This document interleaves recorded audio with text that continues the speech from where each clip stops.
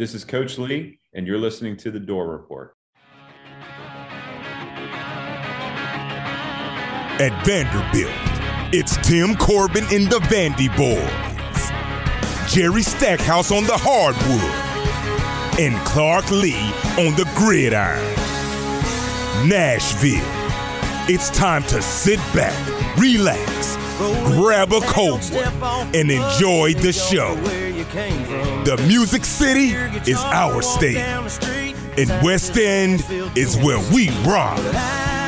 You're listening to The Door Report, the premier Vanderbilt podcast for fans who bleed black and gold. Commodore Nation, anchor down. No strings till the Hank comes out. Make all the drunk girls scream and shout. We love it, we hate it, we're all just trying to make it in this crazy town.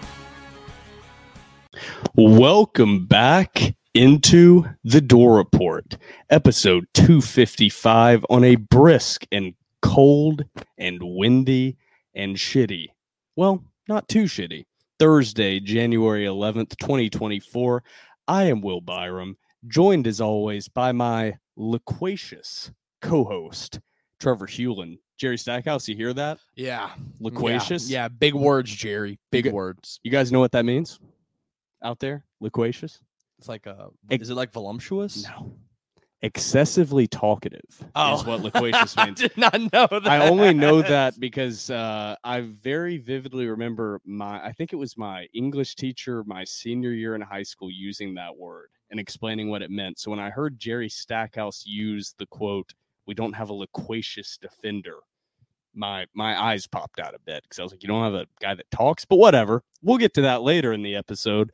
Here at The Door Report, we are powered by Corey Perkins of Parks Realty. If you're a first-time home buyer or looking to move homes in the Nashville area, Corey Perkins is your man. You can reach out to Corey via phone call or text at 615-967-8623, or you can reach out to Corey via email at coreyperkins@realtracs.com. Realtracs spelled REALTRACS.com. Trevor, we have a beefy episode 255, and how are the vibes currently?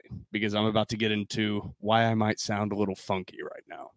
I think I'm holding it together a little. My vibes are good. My vibes are good. I've had a long day. School is back in session. We just got back from class. As soon as I got back from class, we opened up the laptop and said, "Time to record." This is for you all. This is for you all. Anybody that questioned our grit. God forbid we have a mental health week of sorts. God forbid we enjoy the holidays. Those terms. Don't use the term mental health. It was a holiday break. It was just a holiday break. If we would have used mental health break, I would have shut down the podcast.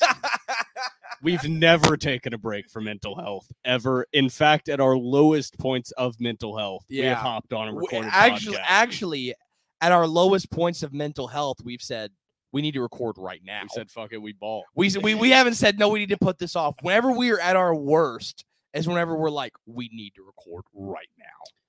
So on Monday, or actually on Saturday morning, I woke up a little bit under the weather. Sunday got a little worse. Monday was even worse.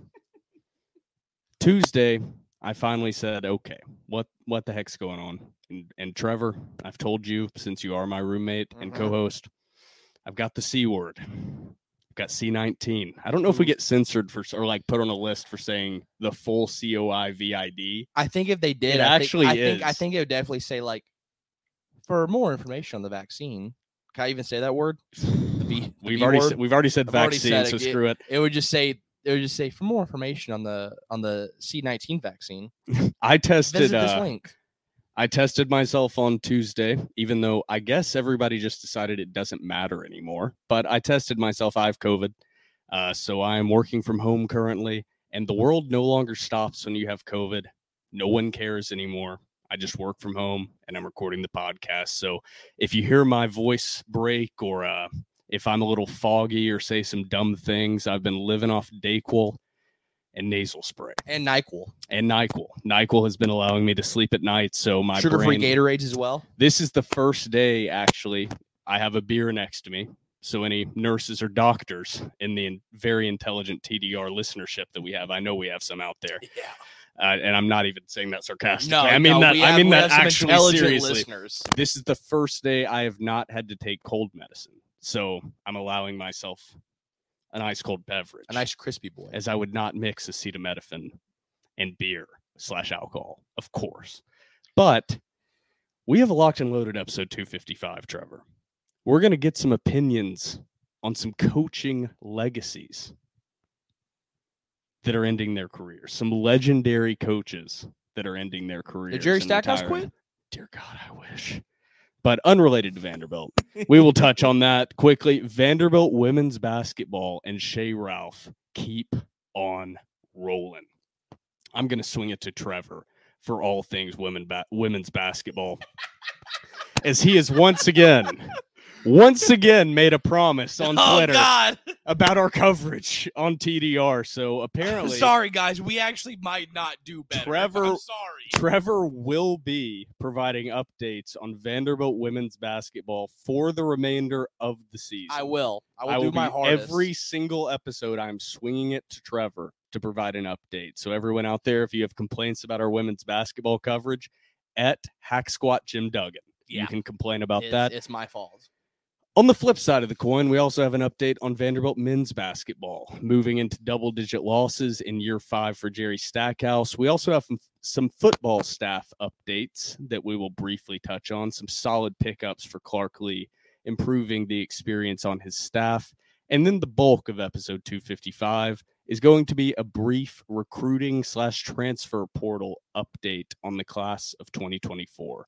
We're not going to run through everybody on the list, but I think me and Trevor are going to dig into some of the top guys on the list and guys that will make an instant impact on this roster. But before we get into all that and much more, don't forget to follow us on Twitter and Instagram at The Door Report. Like us on Facebook. Subscribe to our YouTube channel. Our podcast is available on iTunes, Spotify, and Google Podcasts. And while you're at it, give our podcast 5 stars and a review on iTunes. I want to reemphasize that. Next episode, I want to bring back reading 5-star reviews. So Great idea. we got to do Great that. Haven't idea. done it in a while. Give us some off-season 5-star reviews. Get creative. Let's see what you got. I'm sure there will be some funny ones for next week. But Trevor, it's now time for segment 1. When you need mealtime inspiration, it's worth shopping Kroger, where you'll find over 30,000 mouth-watering choices that excite your inner foodie. And no matter what tasty choice you make, you'll enjoy our everyday low prices, plus extra ways to save, like digital coupons worth over $600 each week. You can also save up to $1 off per gallon at the pump with fuel points. More savings and more inspiring flavors make shopping Kroger worth it every time. Kroger, fresh for everyone. Fuel restrictions apply.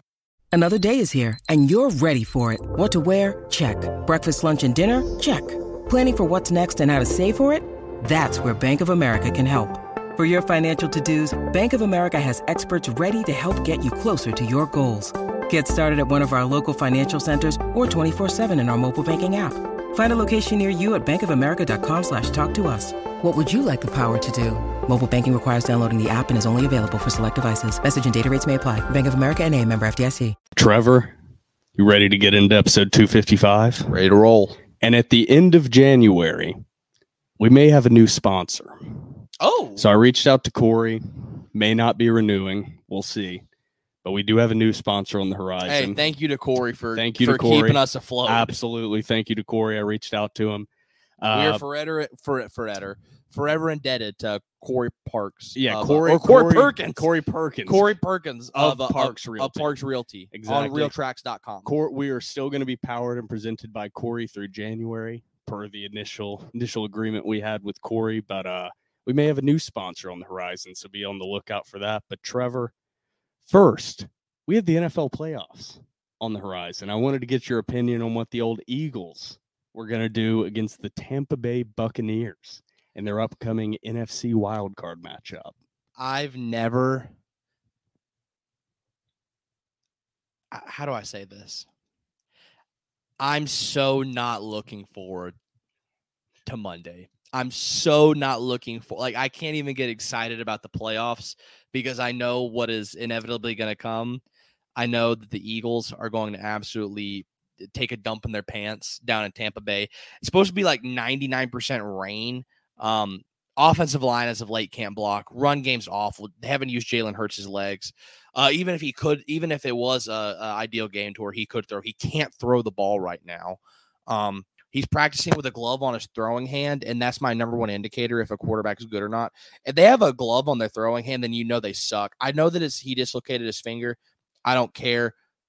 Glove on the throwing hand, awful sign. I think the worst part is I know that whenever we do lose to the Bucs, that Blake Frommang is going to have cooked up some banger memes, and I'm gonna want to enjoy them, but I'm gonna be so down bad. Like I'm just gonna be looking at my phone. I'm gonna be like, oh my god, I'm going to. His memes are so good, and I'm like, man, I'm thankful for his memes. Also, what about Blake absolutely kicking the ass of the Vandy social media team? He pumps out like they're not low quality memes, but like compared to like the programs and like the technology that the Vandy social media team has, he's literally taking a dump on Vandy social media teams. The creativity out of Blake is unparalleled. It's unparalleled. He just has a phone. Yeah, he's doing all. He's got the same phone we all have. Full-time job and a phone and a wife. Yeah, and a successful career in a complex field. Yes, and he's just whipping everyone's ass. He's whipping our ass. We have to use a lot of his. Yes. Thank God he provides the Door Report with graphics. Should we just ask Blake if he wants to be a part of TDR? He's basically he's a guest. He's a contract. He's an assassin. Should we put his profile on the website? We'll have to ask Blake about that. Yeah, that would be his. Blake, it comes with zero compensation. No, we have not collected a dime, actually. No, I lose money on it, and everyone else involved makes no money. Yes, that is correct. This is a passion project. This is. So there we go. Yeah, but I'm not looking forward to the memes that Blake is going to cook up come Monday night. So my Monday night, my Tuesday, my Wednesday, and then probably my Thursday, Friday, Saturday, and that following Sunday are going to be hell on earth. Because Eagles football is the only thing that's really brought me joy in terms of sports this year. And to see the incredible downfall has really hurt me in the brain area.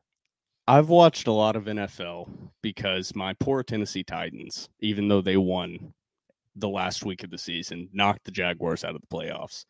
I've watched a lot of other NFL teams, a lot of NFL Red Zone. Trevor's very negative on the Eagles.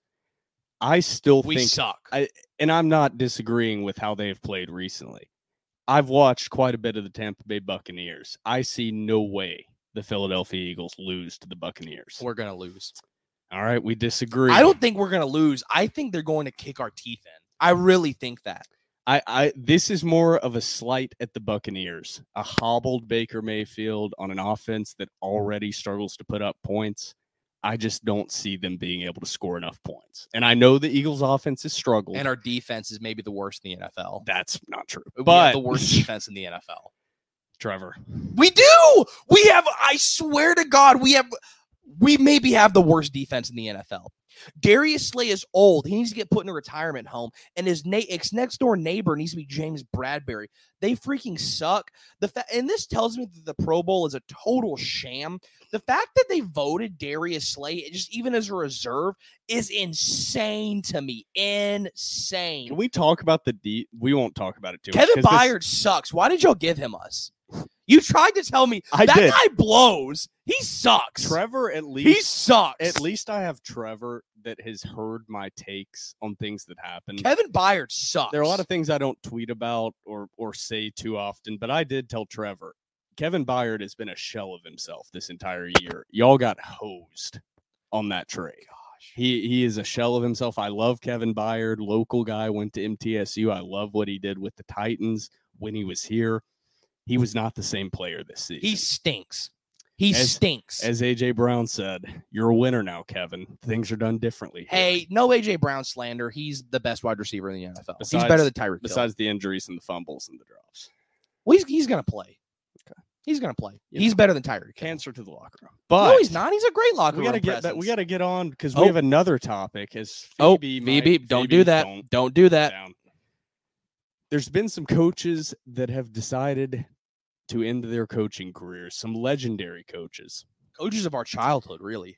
Bill Belichick, done as the head coach of the New England Patriots. Known Vandy Boys fan. Yep. Pete Carroll out as the head coach of the Seattle Seahawks, former USC head coaching legend.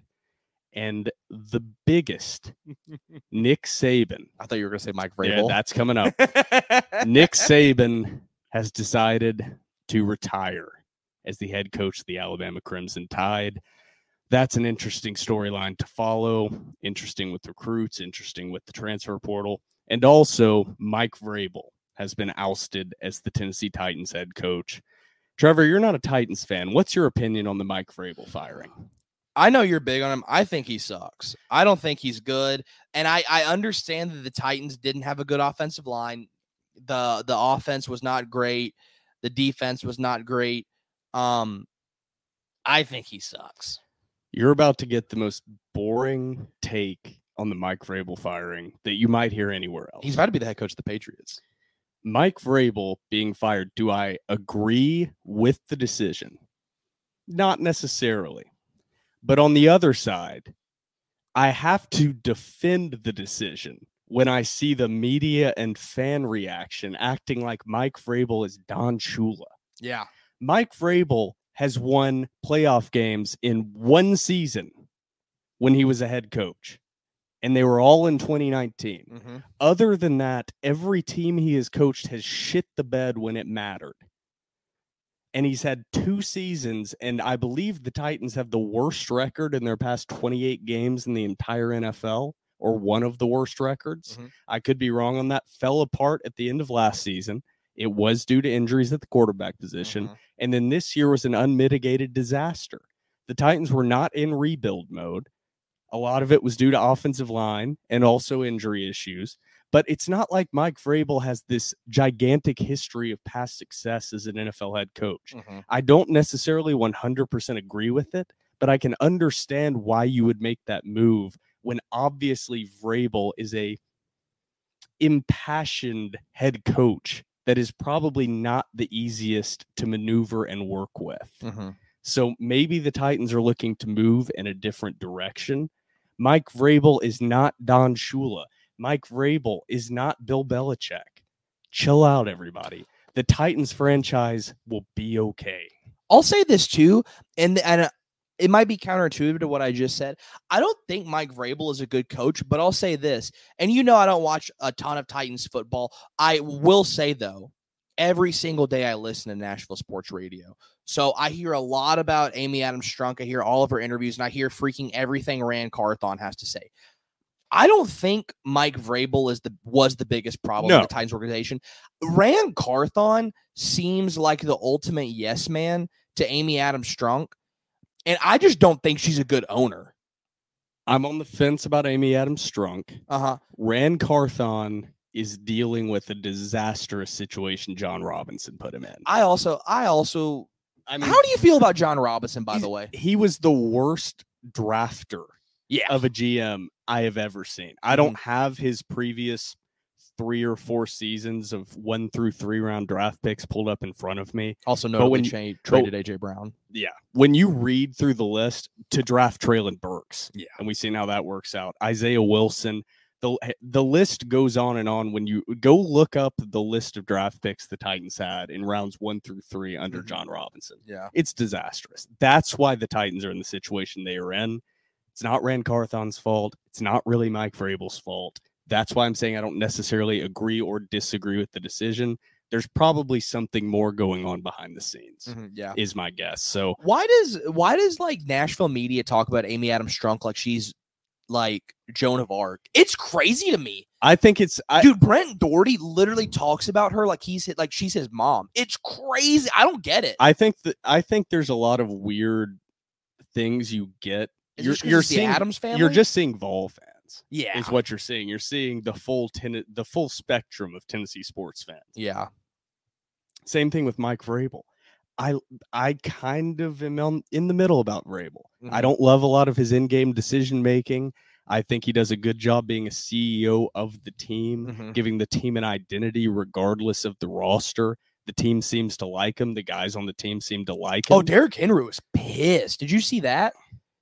Derrick Henry was very part upset. Part of me thinks that had something to do with it. Oh, really? Not fully, but I doubt the Titans are going to re-sign Derrick Henry. That is true. And I would bet Mike Vrabel didn't like that. Yeah. So there's probably some things that Ran Carthon wants to do differently than have been done since Mike Vrabel got here. And maybe Vrabel was opposed to those things. And maybe it was just a split. So I'm in the middle. I don't understand the apocalyptic view that Titans fans have of this. Mm-hmm. It's not the end of the franchise. It's fine. It's okay. Vrabel didn't win a Super Bowl for us. It's okay. The Titans will live on. But this is a Vanderbilt podcast.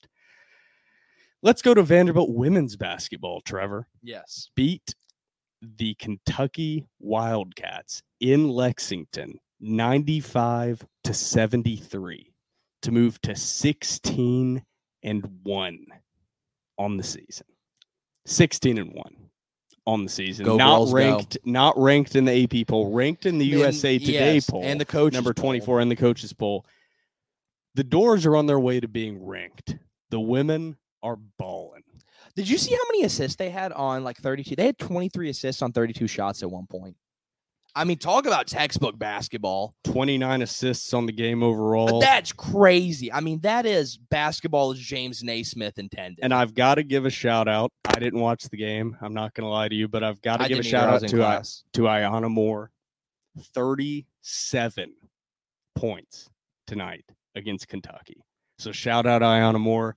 We will be giving updates, specifically Trevor. I will be giving you Vanderbilt guys women's have y'all have basketball my updates. word. I promise. The coverage will improve thanks to Trevor Hewlin. Yes. So, I will say a big caveat. They do play a lot of games on Thursdays, and I do have classes. I have a class from 5 to 8 on Thursday.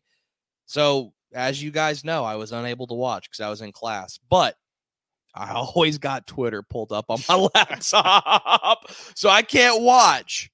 But I'm always reading. moving to the other side of the coin, Vanderbilt men's basketball, since we recorded episode 254, has lost 2 straight games. Yeah. Lost by 3 points to Alabama, 78-75, and lost to LSU 2 nights ago, 77-69. The Jordan Wright revenge game, some might call it. There was a quote. I want to get to this early. Disappointing performances from the Doors. They hung close. They kept it close. We're so back to moral victories, aren't we? It's so Not sad. us, but It's so sad. some But people. I do want to say, to give defense to the Jerry Stackhouse defenders, because, you know, I like to play devil's advocate. Do you see Lisa Runn even turned on Jerry Stackhouse during the LSU game? His most fervent defender has turned. She turned her back on Jerry Stackhouse. Get this guy out of Nashville. There are still a few defenders out there, few and far between. I am not one of them. But if you want to give any defense to a team that is 5-10 in year 5, 0-2 in conference, Alabama in game 2 of their SEC schedule beat South Carolina 74-47. I did see that game. And LSU in game 1 of their SEC gauntlet very handily beat Texas A&M. So both the teams Vanderbilt has lost to are 2-0 in conference. We have a little spin zone going on right There's now? the spin zone. We have a That's little all spin the zone? spin zone you're going to get, but I gave it. So everybody out there heard I gave both sides to the coin. Trevor, is there any hope for this team? What are we even watching for at this point? It's painful. I don't know what you guys are watching for because I'm not. And some of y'all are like, oh, support the boys. Dude, screw that nonsense. Support the boys. And I'm for NIL to an extent. Like whenever it first started, like I do believe college athletes should be paid. But dog, let's call a spade a spade. Don't hit me with the, support the student athletes. These guys make like triple my more than triple, like quintuple my annual salary. And dude, these guys just go out and they don't even show half. Dude, screw that nonsense. I don't care about that. I don't care. I'm not watching. I'm not giving my time and my effort to watch a basketball program that doesn't give their effort, doesn't put in the time in the gym, doesn't put in the time in the weight room or in the film room. Why should I give them my time? I'm not watching Vanderbilt basketball. And I say this, and you can feel and call me a liar. Fine. I don't care. I know me. I did not watch the Bama game. I did not watch the LSU game. I didn't watch the Bama game either.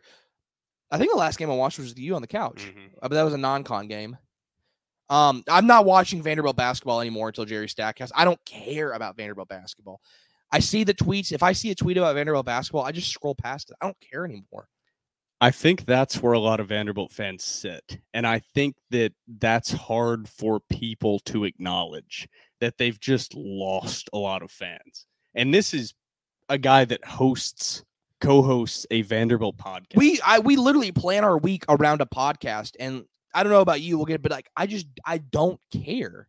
I would much rather spend my time doing something else than watching Jerry Stackhouse and this team. I really would. I did watch both games. I did, unfortunately. But to get to the quote you were referencing there, I think. Oh, God, my sweet boy Tyron has turned his back on me. Billy Derrick, guest of the pod recently, also co-founder of TDR, tweeted out a quote from Tyron when asked about playing in front of the crowd that they saw versus Alabama. Tyron was quoted saying, "We would like for more of our fans to be here." Screw you, Tyron. I'll just say it, that dude. quote. Screw that. I understand the immediate quote. Okay, I get that as a quote. And there were some replies and people disliking that there was hate related to that quote from Tyron. One said, "Check the replies and quotes. What's he supposed to say? We suck. Why was anyone here? Nah. What Tyron said was perfectly fine and fair."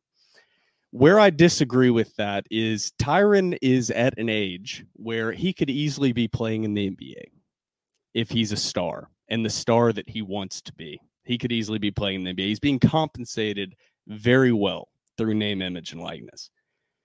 There was something wrong with what Tyron said. It lacked self-awareness. Anybody that follows me on Twitter knows that my Twitter bio is painfully self-aware. What Tyron Lawrence should have said is, of course we would like to see more black and gold in the stands supporting us. This team has not put a product on the court that deserves fans being in the stands. We need to be better on the court, and then we can worry about off the court. That could have been the quote. It acknowledges, of course we would like to see more fans. Of course we all know this. But the team is losing. Yeah. Understandably, at any level, even at the high school level. If you're winning, there will be more people in the stands. If you are losing, there's going to be a lot of empty bleachers. Yeah. That's how it is at every level. Amateur, semi-amateur at the college level, and at the pro level. It's always like that. Win, and the stands will be packed. Yep. Fans will sit on milk crates to watch winning sports. Yep. And right now, the Vanderbilt men's basketball program is just not doing that. It's just not winning. And dude, I hate that quote because, we would like to see more fans in the stands. Dude, you got Vanderbilt has a very, let's not pull any punch about it. Vanderbilt has a very wealthy donor base. A lot of Vandy fans are very wealthy. A lot of Vandy fans went to Vandy, have good paying jobs. Some of I'll include myself. I mean, I get paid good money, but dude, you got Vandy fans out here that got bills to pay, that got kids to feed, that have money barely enough money to keep the lights on. And what little money they do have, they save up to go to Vanderbilt football games, to go to Vanderbilt basketball games, to go to Vanderbilt baseball games. Dude, don't try and take these people's hard-earned money whenever you're not giving out a product like that, dude. They have better things to spend their money on. I hate that, dude. If you want people to spend their money on Vanderbilt basketball, you got to put in the work, and then we'll come. That's it. It's simple. I don't want to attack that quote any further. There was another quote after the LSU game that bothered me a little bit. And maybe it's just because I'm a bit of an asshole. And that could be it. But Jordan Wright, after the game, Joey Dwyer tweeted this out from VandySports.com, this quote. So give him a follow.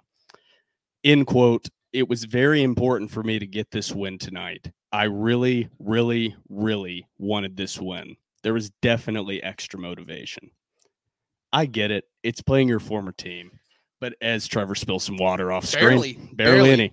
But Jordan Wright was not rode out of Nashville on a stake. No.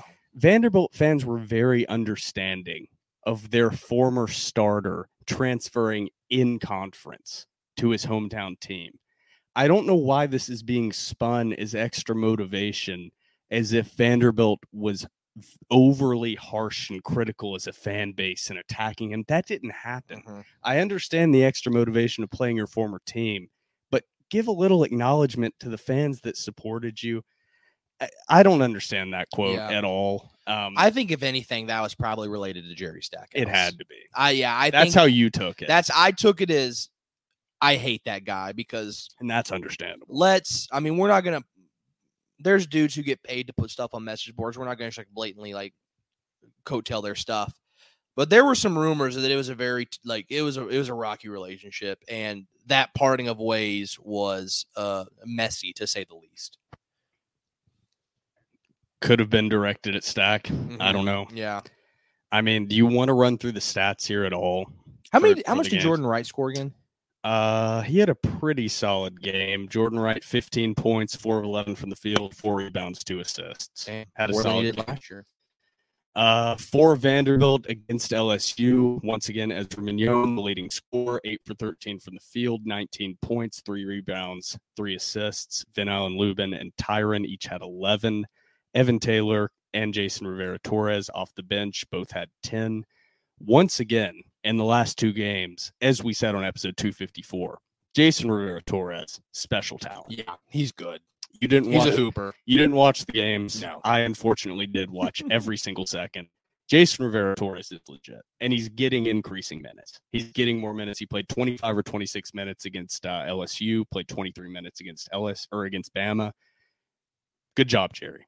Good job increasing Jason Finally learning. There we go. Increasing his minutes. He's clearly an offensive weapon. I think he had 20 against Alabama. Yeah, he had 20 points against Alabama, 8 of 13 shooting, 1 of 4 from 3, 6 rebounds. Jason Rivera-Torres and Ezra Mignon, basically the lone bright spots on this roster this year. That's about all I have for Vanderbilt men's basketball. You want to take a quick little TDR cocktail break before we dig into the football side of things to end episode 255? I will, because I need to replenish the water I just spilled. So everybody out there, grab yourself a cold one, and we will be right back. Welcome back from your TDR cocktail break. Trevor, we have some football staff additions to get to. Football! Pow! This is what it's come to. We're talking football in January. Vandy boys, please save us. Please save us. Vandy boys. We really want to be digging into Vanderbilt men's basketball really badly, but nobody wants to hear I'm that. about to be so deep in Vandy boys baseball. Thank God. Yeah. We need that. Vanderbilt's made some staff changes. Hired Melvin Rice as an assistant safeties coach. Hired Stephen Gregory as an associate defensive coordinator. Hired Garrett Altman as an offensive analyst. Hired Ian Beers as an assistant director of football sports performance. Looks like a shaman. The shaman. That's what the shaman. The shaman. But there's one hire in particular that I think caught the eye of a lot of Vanderbilt fans. Yep. Not just Vanderbilt fans, national media. Nationally.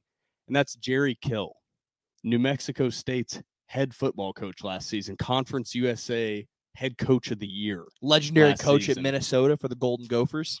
Hired onto Vanderbilt staff as a consultant. First off, I think a lot of people had the thought of why is Jerry Kill taking a consultant job after a very successful year as a head coach of New Mexico State, being coach of the year of the conference? Beat the hell out of Auburn. Jerry Kill has had some medical issues in his past, including some seizures while he was head coach, had to take some time off coaching at different times, and I think this is a role that fits him well. But the incredible part of having him on the staff is the experience that Jerry Kill brings. I'm going to read through his head coaching resume, and it's going to blow your mind that Vanderbilt has this guy as a brain trust to go to for Clark Lee as a first-time young head coach, a relatively inexperienced and so far unsuccessful staff that's making changes. This is the most significant hire outside of Tim Beck this offseason. Absolutely. His tenure, head coach at Saginaw Valley State, head coach at Emporia State, then moving up to the FCS level, head coach from 2001 to 2007 at Southern Illinois, then the head coach from 2008 to 2010 at Northern Illinois, the head coach at Minnesota from 2011 to 2015, then the offensive coordinator QB coach at Rutgers, then assistant head coach at Virginia Tech, assistant head coach at TCU, interim head coach at TCU in 2021, head coach at New Mexico State 2022 and 2023, now a consultant on the Vanderbilt staff. It is going to be hard to find, as Phoebe's messing with a toy. You're not going to be able to hear it on the broadcast. But it sounds like there's a bird in the apartment. It's not going to be hard. It would be impossible to find another coach that you can hire on as a consultant onto your staff with that resume. And let's not brush past the TCU. Those are some damn good TCU teams. Those are some good TCU teams too. Power 5 head coaching experience, recent success as a head coach, including experience with your probable backup quarterback in Blaise Berkowitz. Yep. Your new offensive coordinator has continuity with Tim Beck. Home run hire for Vanderbilt. Yeah, absolute slam dunk. Grand slam. It's incredible to be able to come on here and glaze something yes. that the Vanderbilt athletic department has done. It feels because so good. Everything we do feels like just shitting on every move they make. Yeah. So I'm happy to be able to come on here and say, good decision. Yes. Great hire. Absolutely slammed. And shout out to Brad Spielberg of Pro Football Focus. Big Vandy fan. Follow him on Twitter. The Vanderbilt alum, I believe. He made a great tweet today in response to the Jerry Kill hire. And he said, coming off as this bird is driving me freaking insane. Whenever I'm done with this, I'm going to go take this from her.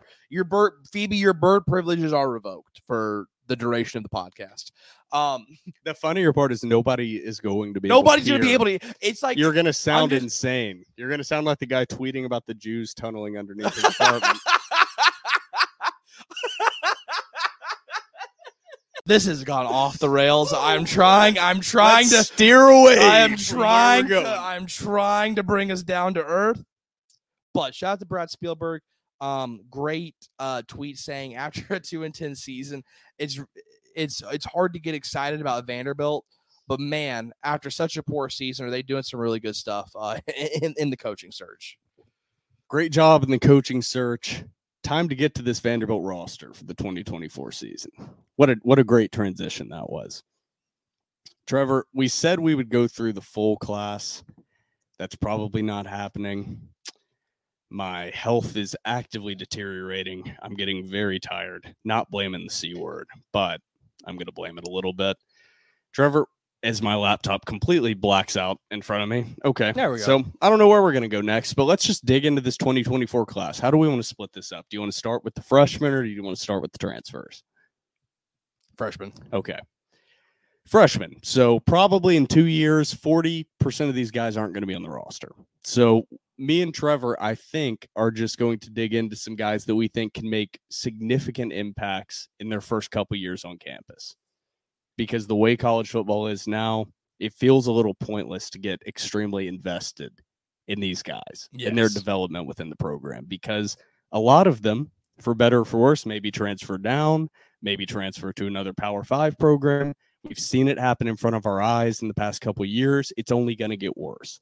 So there are some guys in this class that stick out. But overall, let me just tell everyone where Vanderbilt ranks in the SEC and nationally. According to 24/7 Sports Composite, Vanderbilt ranks 41st overall in the country. Good job, Clark Lee, Barton Simmons, after a 2-10 season. Good job, this class not being a complete disaster. Yes. Vanderbilt is still top 50. It's a respectable class. I'm giving this preface because I'm not going to say much positive after this. Okay. 41st in the 24/7 composite. Yeah. Immediately, you're like, that sounds pretty good. That is still by far the worst class in the SEC. By far. It's not even close. According to On3 Sports, Vanderbilt's 40th. So pretty similar. The next closest team, according to 24/7 Sports, closest to Vanderbilt is Mississippi State, ranks 29th overall in the country. According to On3 Sports, the next closest is Arkansas at 27th. Vanderbilt is currently sandwiched overall in the country and on three, according to On Three Sports, between Rutgers and Kansas.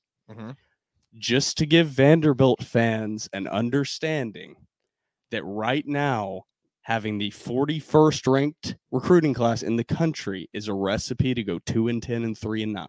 Yeah. Regardless of the guys at the top that we like, and there are guys in this recruiting class as freshmen that we really like, and some of these guys are very talented. But right now, at this recruiting club, Vanderbilt will never compete in the SEC. And it's only going to get tougher with Texas and Oklahoma. I agree. And that's just a pill that Vanderbilt has to swallow. I agree. If this class is up to your standards, Vanderbilt will never compete in the SEC. That's Simple just, as that's that. just part of it. Getting into it, there are 6 early enrollees. I don't have that list pulled up in front of me, but one of those guys is the most coveted recruit in this class for Vanderbilt, and that is Dante Carter, a 4-star safety from Texas, the number 159 player overall in the country, a top 200 player overall, any position in the country, according to 24/7 Sports. Also, the 13th ranked safety, I believe, in the country, according to 24/7 Sports. He's higher ranked on 3 Sports than he is in 24/7. But I'm still using 24/7 Sports. Call me a traditionalist. Shout out to our boy Robbie Weinstein. I have not shifted over to On 3 fully yet, but I do use them as reference. On 3 has really come. You know who they've killed? Goated. You know who they've killed? Rivals. ESPN. Oh, well, ESPN was never. ESPN's been dead, but I didn't want to say Rivals, but I mean, they've killed Rivals. Yeah. It's so much better. It's so much better. But Dante Carter. Still, hey, subscribe to VandySports.com, but the Rivals recruiting service, that's dead. Yeah, it is. It's just not good. The content on Rivals. Content on fantastic. Rivals, great. But Dante Carter, bringing him up, early enrollee, I think he will be on the field as a freshman. Oh, my God, yes. Oh, Lord, yes. Dante Carter paired with CJ Taylor. Oh. Just imagine. Oh, dude, with Randon Fontenette? And Renton Fontenette. Oh. We'll get to the transfer class in a second. Randon Fontenette from TCU. There's a little bit more talent in this class as well. Whit Edwards. Yep. 4-star tight end, not an early enrollee. I'm assuming he's going to play tight end. Yeah. At Vanderbilt. He's play tight 6'5", 200. If you have not watched Whit Edwards' junior season huddle highlights, go online right now. What a treat. I wish we could plug in video in this, but I'm not sure how to do that, and we don't have a producer. So, I know how to do that. But we don't have a producer. Don't get up and do that is it. true. If we ever get the funds to have a producer, we will put in live links to video, and we can watch huddle highlights and stuff. Phoebe doesn't have thumbs, so she can't. Yeah, Phoebe's over there just playing with her bird with no wings. I said and I would it's get the bird, but Jesus. it's just. But Whit Edwards, I have written down MF dog. He's a motherfucking dog. The first highlight, if you're pulling it up, if you haven't pulled it up yet, the first highlight on his 2022 junior season huddle highlights is just a fade pass into the end zone. Whit Edwards is a type of tight end playmaker that Vanderbilt has not ever had. I think Cam Johnson, currently on the roster as a tight end, does have potential to turn into that as a dynamic speed playmaker tight end. Yes. Whit Edwards is the type of guy you just throw it up to and he goes and gets Just it. let him work. We have not had a guy like that in a long time, probably since Jordan Matthews and Chris Boyd. And Whit Edwards, no offense to Jordan Matthews, his name will never be taken in vain. No. Whit Edwards is different if he can develop. 6'5", 200 as an 18-year-old with incredible ball skills. This is an NFL tight end, and if there's one position in particular you can talk about at Vanderbilt that they've never really had a dynamic playmaker or star at, it's probably tight end. Jared Pinkney for a little while. Pinckney For a couple seasons. Pinckney breaks that a little bit, but I think Whit Edwards' potential is even higher than Pinckney. Put some respect on the greatest to ever wear the number 6, Brandon Barden. Okay, Barden. I'm not saying they haven't had dogs. I'm saying they've never had a Whit Edwards. Brandon Barden was not a dog. They've He was never- good, but he wasn't a dog. Stephen Choi was good. Stephen Shoy. Oh, I forgot about Shoy. But none of these guys are Whit Edwards. Where would the Stephen Shoy touchdown pass against Ole Miss rank in the greatest plays of Vanderbilt history if Jeff Scott did not run to the end zone? You had to bring it up. It had to come into conversation. Every time I don't actually think of Stephen Shoy that often, but when I do, I think of that play. It was a real canon event for me. I've never had a loss break me That loss, in that similar that way. that was the worst. It didn't loss I've break ever me. It experienced. was just gut wrenching because Vanderbilt was actually good. Yep. It was different than the other gut wrenching breaking losses where it was like, wow, we really sucked that badly. This was like gut wrenching and we are good and could be vying for an SEC East title. Yep. And this changes it on Thursday night football, opening week of college football. Gosh. God, how are we on this topic? But Whit Taylor's a dog. Yes. Another guy I wanted to bring up, Joshua Raymond, 3-star offensive tackle. I think the first Under Armour All-American offensive lineman that Vanderbilt has had. That is correct. He could be a guy you could see make an impact early. You don't see that often in the offensive line. Got to put on some weight. He needs to put on some weight, but his technique, you don't just get invited to the Under Armour All-American Bowl on a whim. No.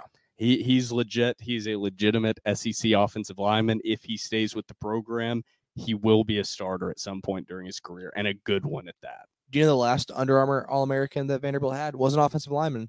Linebacker? No, quarterback. Shermer? Swan. Really? He was an Under Armour All-American. Didn't realize that. Yep. Well, that worked out. I remember watching that game and thinking, "Oh my God, we got him." Now he's at LSU. I've only got one or two more guys written down to go over. Are there any other names you wanted to bring up in this freshman class before I just kind of rapidly run through these guys? I know you'll rapidly run through him, and we didn't want to do sneaky guys. I do have one sneaky guy I want to bring up. Bring up. What were they called on NCAA 14? Hidden gems. Hidden gems. Glenn Seabrooks III. Like big old boy, nose tackle, gonna play 3 tech. Has like almost a 600-pound squat. That's somebody you need up the middle, plugging up the gaps. And I would say Joshua Raymond, in my opinion, is a bit of a hidden gem. He was invited to the Under Armour All-American Bowl. He was written down as he's the lowest ranked player in this class. That's crazy. Overall.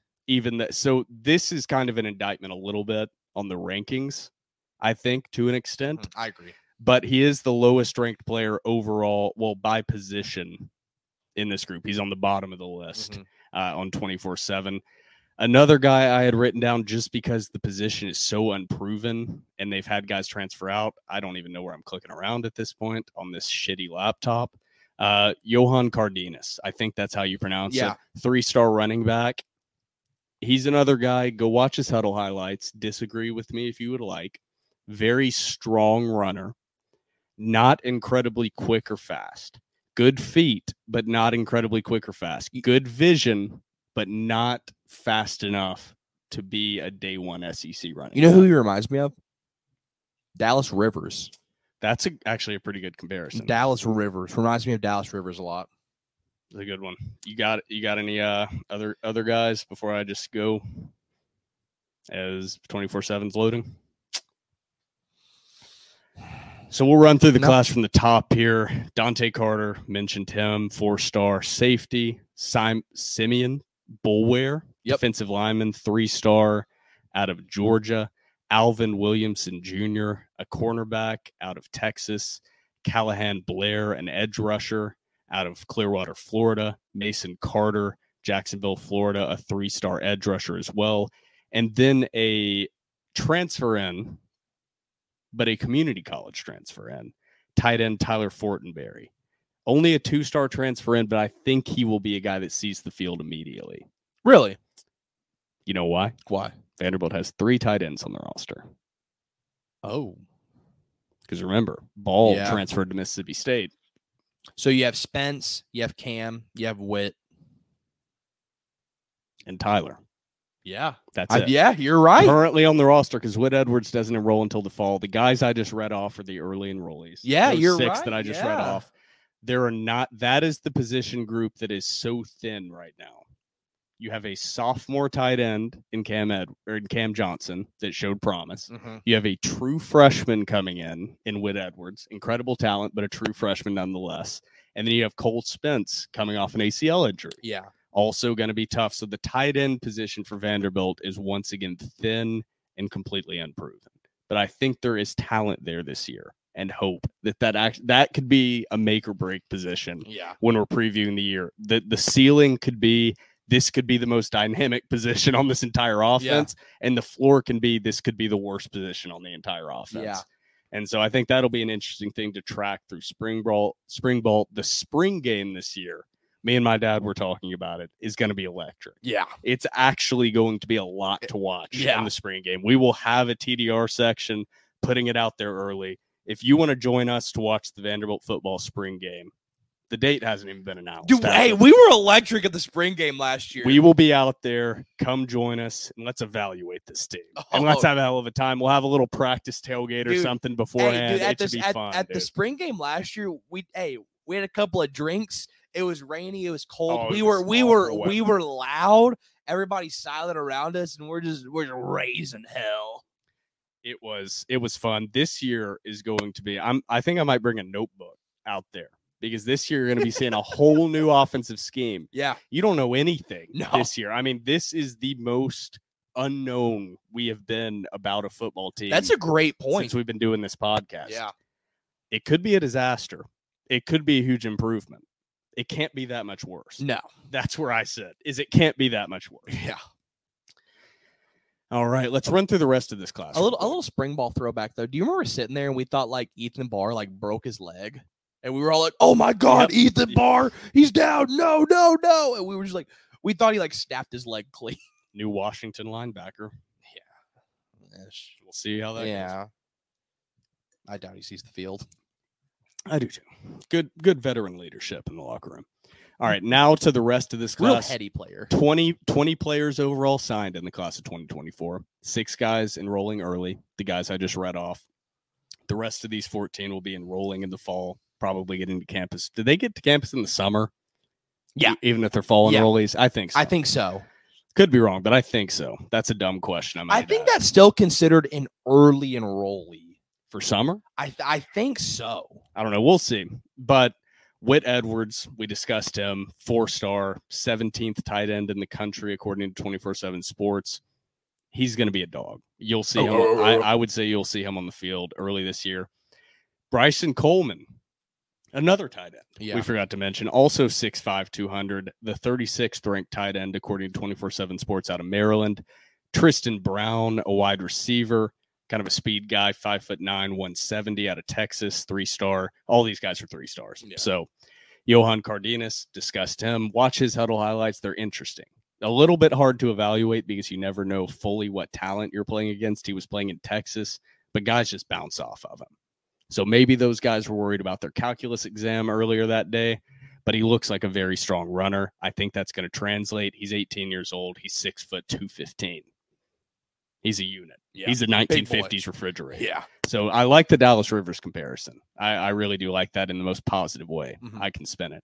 Tate Hamby, safety out of Louisiana. Glenn Seabrooks, you brought him up as your hidden gem out of Nashville Davidson Academy, defensive lineman, 6'3", 305. Jeremy St. Hilaire.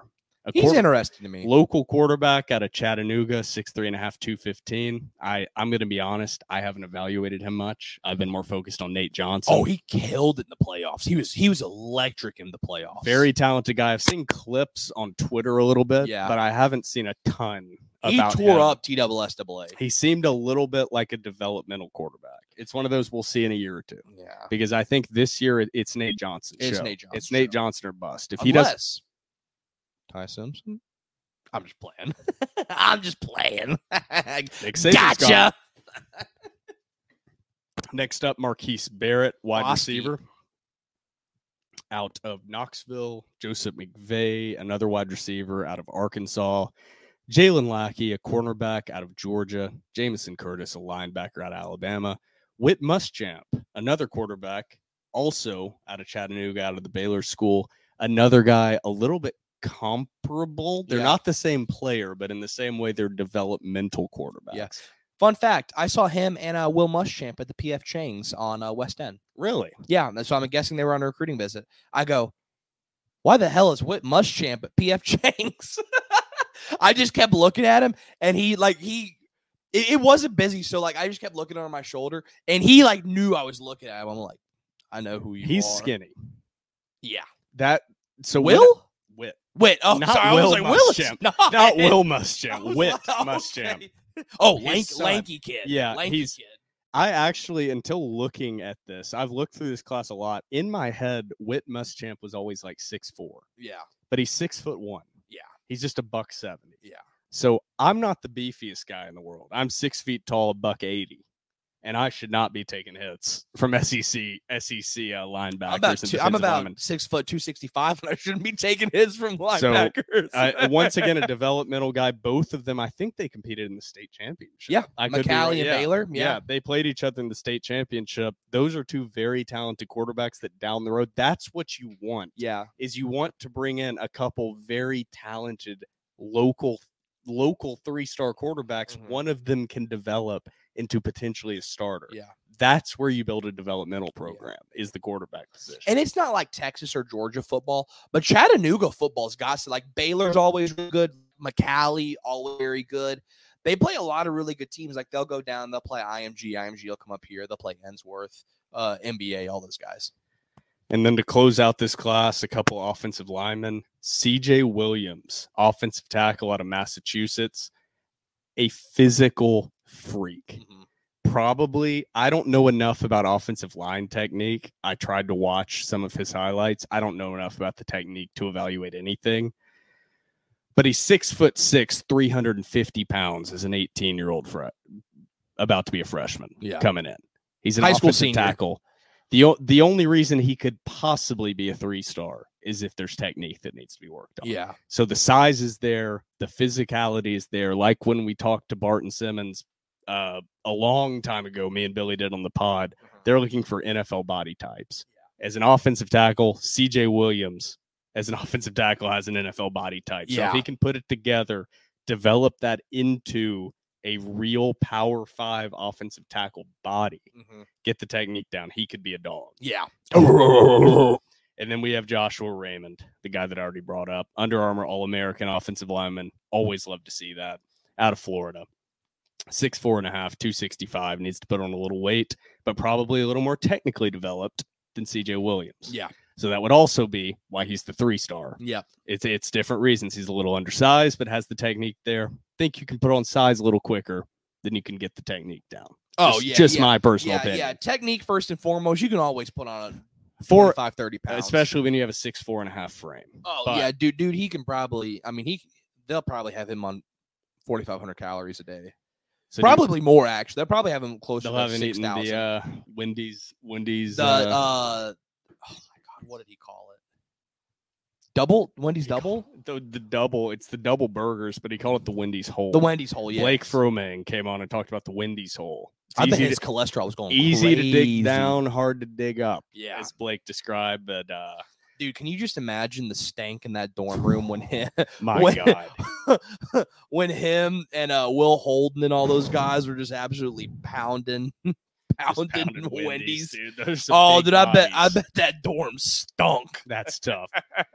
But I think it's time to jump over to the transfer market because college athletics and college football specifically has changed so much. Yeah.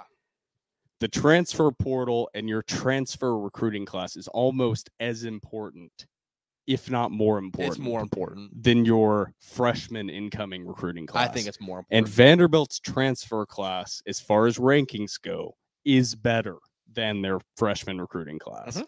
And I've seen some people hesitant on this or whatever.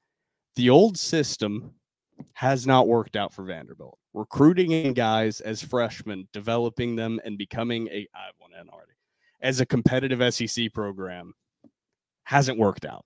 Vanderbilt sucked since the 1950s. There's a new landscape of college athletics blooming in front of us. And it seems Vanderbilt is relatively serious about competing in this new landscape. The transfer class hasn't been anything out of this world, but it has been SEC level. Yeah. It's been different than their normal recruiting classes that are Power 5 level maybe, Mhm. but not SEC level. Vanderbilt currently ranks 10th in the SEC transfer portal rankings. According to, I believe it's on 3 Sports. No, per 24/7, they're 10th in the transfer portal rankings. Overall in the country, sandwiched in between Georgia and SMU. Yeah. That's where you want to be sitting. Yep. You don't want to be sitting between Rutgers and Kansas. No. You want to be sitting between Georgia and SMU. Yep. And that's Georgia with taking away London Humphreys from Vanderbilt. So let's dig into this transfer portal class. Let's go ahead and dig into the guys first that transferred out. Let's run through these guys really quick. Junior Azebu, offensive tackle, committed today to USF. Ken Seals, our sweet prince. I'll forever love you. TCU is going to be my second favorite team. Transferring to TCU. Nash will be happy to hear that. Yep. Jade McGowan. I bet he paid a pretty penny for him. Yeah. Jaden McGowan, wide receiver, transferring to Boston College. Talk about a weird a weird scenario for sweet Jaden. Yeah, initially committed to South Carolina. Had some weird stuff go Switched down. over to Boston College. Dericky Wright, safety, transferring to Texas A&M. My sweet prince. Barrett Maddox, offensive tackle, transferring to Marshall. Gamarion Carter, wide receiver, transferring to MTSU. London Humphreys, wide receiver, as we know, transferring to the Georgia Bulldogs. Quarterback, A.J. Swan, transferring to LSU to be a backup quarterback. I hope he does well. I still think he's a very talented quarterback. Yeah, I still love you, AJ. Walter Taylor also transferring into Colorado to be a backup quarterback. Justin Ball transferring tight end to Mississippi State. Only there to play with his brother. He's not going to see the field. Savion Riley transferring to Miami as a safety. I think he was a big miss, to be honest. I think we should have really tried hard been to able to retain him. Keep him. Yeah, Ethan Barr transferring to Washington as a linebacker. Who won't see the cares? field. Wide receiver Will Shepard out to Colorado as well with Walter Taylor joining Will Shepard. I think he could contribute for Colorado next year. Mhm. I think they have the number 2 ranked recruiting class or Yeah. transfer class in the country. Yeah. Nate Clifton, defensive lineman, committed to USC. And then there are guys that don't yet have homes. Kevo Wesley, offensive lineman. Davion Walker, wide receiver. Cornerback. Our cornerback. Who cares? Patrick Smith, running back, and Logan Kyle, tight end. That's who Vanderbilt had transfer out. 17 guys overall. Transfers in is when things start to get a little more fun. Oh, Let's start off with the number 1 most important commitment. I know where you're going. Jesse Mirko, punter from Ohio State, baby. We Dude, got a dog at punter. We're in good hands, baby. He heard that Clark Lee quote and said, "I'm going to Vandy." He said, I have been on this since I was 7 years old and had understanding. Vanderbilt should have the best punter and the best kicker almost in the country every year. Have they announced the Ray Guy yet? They've got to. I don't know, maybe. Ray Guy's punting, Yes. right? Yeah, Matt Hayball should get it. He should. Matt Hayball, our sweet prince. Sweet boy, He our said sweet, on Twitter, our sweet we Aussie ball. are in good hands because I believe Mirko is also Aussie. Oh, dude! Shout out to I the could be Aussies, wrong. dude. Shout I out could to the be so Aussies wrong. and my New Zealanders out Look there. that up. Do not. Yeah, it says Pro Kick Australia. There we go. Oh, I was right. There we go. Hey! Hey! As I spill wine on myself. That's all right. You want to get it off? No. Okay. Next up, I'm not going to go in the order On 3 has them because I do not understand the order that they have these guys in. I think it's most recent. Is it most recent? Is it? Because Luwak. Maybe. Yeah, it is most recent. It is yeah. most recent. We're not going to go through most recent. We're going to go through most important. So we already got the most important. Yeah, in I already there, got so the big guy. punch, baby. We love them. I love big booming legs. But first up, Brandon Fontenot. Yeah, We mentioned the him. crown jewel. The crown jewel of this class overall. Yep. Brandon Fontenot, Dante Johnson, and Whit Edwards. Those were Dante Carter. Dante. This is what I was. You keep mixing up Dante Carter This and is- Nate Johnson. This is COVID brain fog. Yep. And I was about to get to the other one. Brandon Fontenot, safety from TCU, gonna be a hell of a pair with CJ Taylor. Oh my gosh. It's gonna be incredible. Is the secondary actually? I don't want to get too hopeful because hey, Dan Jackson out, thank God. Is the secondary kind of looking a little, I don't know, a little interesting? It's looking improved. It's looking improved, but also from last year is not saying much. Yeah. So it's you're going from an F- to like an F+. Yeah. 4-star, former 4-star as a recruit, Fontenette, 3-star in the transfer portal. He's going to be legit. Yeah. Vanderbilt had to TCU fans were pitching a fit when he entered the portal, which whenever, like, I think this is a good, then again, it's faulty. Fans are idiots. We are idiots ourselves. But whenever fans are like happy to see a coach go and you pick him up, that's why Nick Howell, and Billy brought this up one time.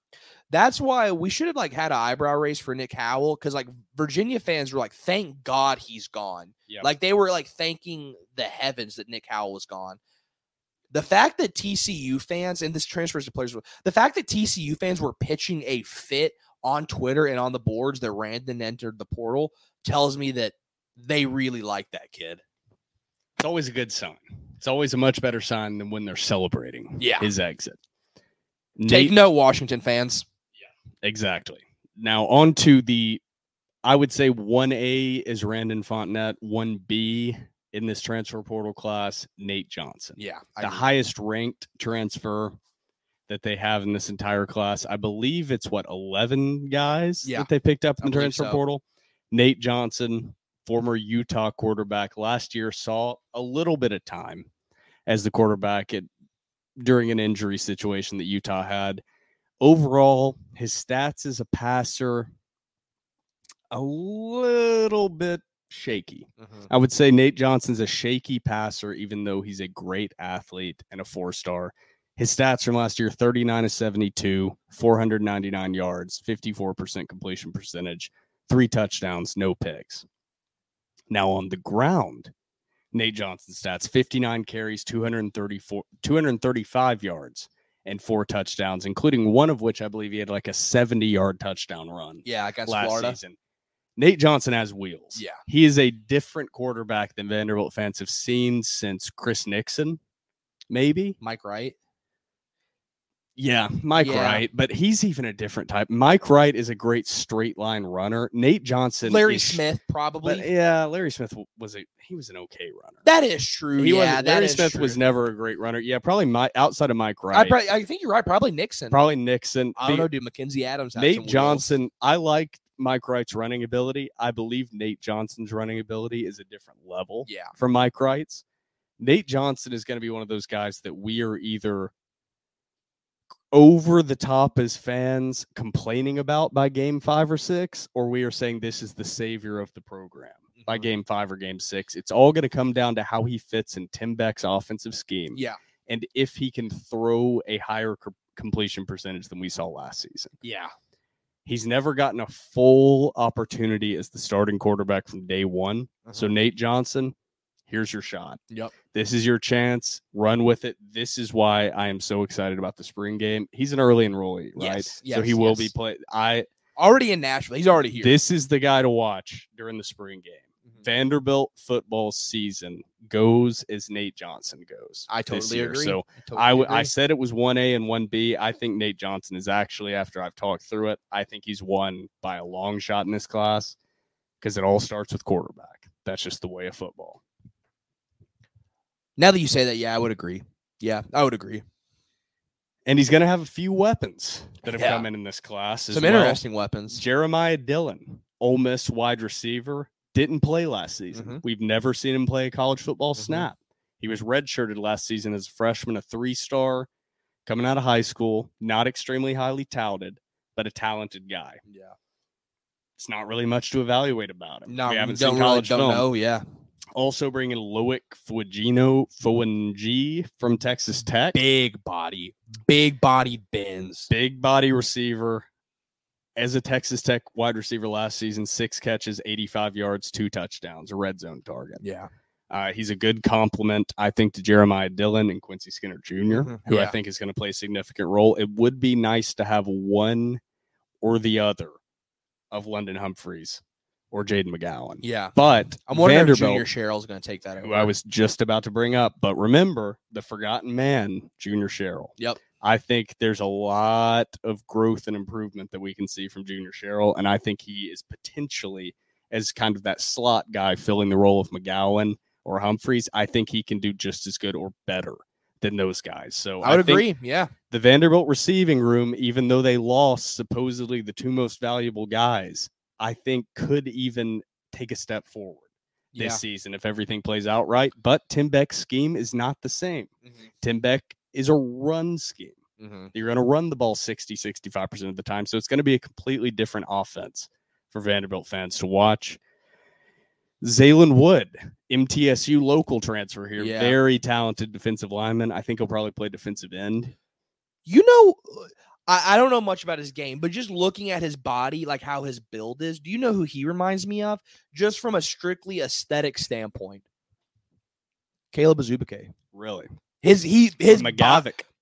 From a body type, just strictly aesthetics, looks like Caleb Azubike. Caleb Azubike was the one that wore the contacts. Oh Love my those. gosh. Caleb Azubike was a 4-star locally here out of McGavick. He was so good until Derek Mason ruined him. If Zaylen Wood can come in and give the production of Caleb Azubike, that could be a great compliment to Wataha, to Darren Agu, to guys that they currently have, Braden Babs, to guys that they have on that line. Bradley Mann. Yep. There's a lot of potential there. Colby Taylor, transfer cornerback from Wyoming. He's going to definitely need to make an impact. There's yelling outside of our apartment, so it's distracting Trevor currently. They're just smoking cigs out there, dude. You want to go join them? I would love to go rail a cig right now. Stephen Lasoya, interior offensive lineman, transfer from Mississippi State. Corday Sidnor, defensive lineman, transfer from Purdue. I think that's a guy that'll make a pretty quick and significant impact. 6'5", 265, going to play edge probably. Definitely provides that size on the edge that Clark Lee is looking for, and the staff. We already went through Nate Johnson. Another quarterback transferring in, Blaze Berlowitz, also from New Mexico State. Vanderbilt plundering New Mexico State. Vanderbilt is currently New Mexico State East. Yeah, how we are complaining about teams using Vanderbilt as a farm system, Vanderbilt is using New Mexico State Nashville success sounds. as the Conference USA success. Vanderbilt is absolutely ravaging that New Mexico State coaching staff and roster. Marlon Jones, cornerback transfer from Eastern Washington. Let's hope he can make an impact. We already mentioned Jeremiah Dillon and Loic Foungie. We're gonna need a phonetic spelling of brother's name. There's some brutal names in this class, but I did my best. Trevor, you did your best. How are you feeling overall about this class and this transfer class? Putting it all together, what's the overall vibe? What we said after the season ended, with the way that Clark Lee and Vanderbilt is going to have to attack the portal, is going to have to be like no other way they've done it before. Previous seasons, just bringing 2, 3, 4 guys. Clark Lee has been very adamant that he is anti-portal. That is not how he wants to build his team. He wants to be a developmental program. I think Clark Lee finally realized developmental programs cannot work in this age of college football.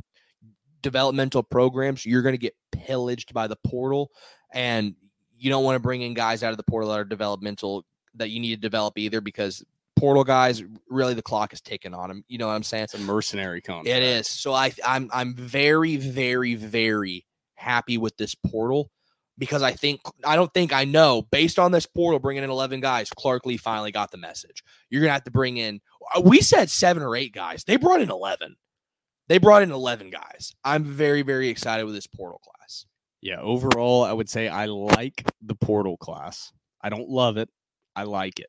For what we heard about the funds they had to spend, a little underwhelming. That's fair. I'm going to be honest, a little underwhelming. 1 4-star transfer. That's it. I mean, it's not over. There's more time in the transfer portal, I believe. Isn't there? Or is it over? For Bama, it's like the next 60 days. But overall, they filled holes, filled needs, but it isn't a transfer class that's going to elevate Vanderbilt to being a truly competitive football team. It's a good step in the right direction, 30th in the country, but 30th in the country is 30th in the country in the transfer portal.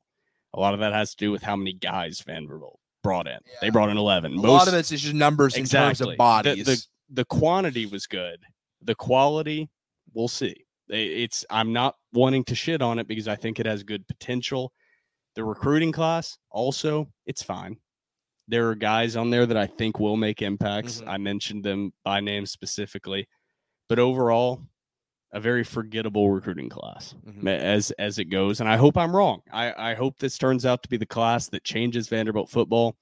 I don't see it. I don't see the overall number of dynamic playmakers that are going to come in, because even the guys that you view as blue chip, blue blood, 4-5-star prospects, best case is a 40 to 50% hit rate. Best case is Yeah. actual significant impact players. And right now, Vanderbilt maybe has 2, 3, 4 of those type guys in this class. If you include the transfer portal, maybe 4 of those guys. So best case, you're saying you got 2 real star impact players out of this class. Mhm. It's just not going to get it done in the SEC. It's Yeah. just not. And every other school has 8 to 10 guys coming in that they believe are like that. 50% are going to hit. They have 4 to 5. And that's why Vanderbilt is where they are. Yeah. It's up to par for an average Power 5 football program. It's not up to par for an average SEC football program. It just is what it is. So Yeah, I agree. on that note, anything else to add before we close out episode 255? No, sir. I was looking to see if Phoebe was doing anything. Phoebe's up on funky. top of the bookshelf. Yes, very high up. For Phoebe, the producer, myself, Will Byram, and my co-host, Trevor Hewlin, this has been episode 255 of The Door Report, powered by Corey Perkins of Parks Realty.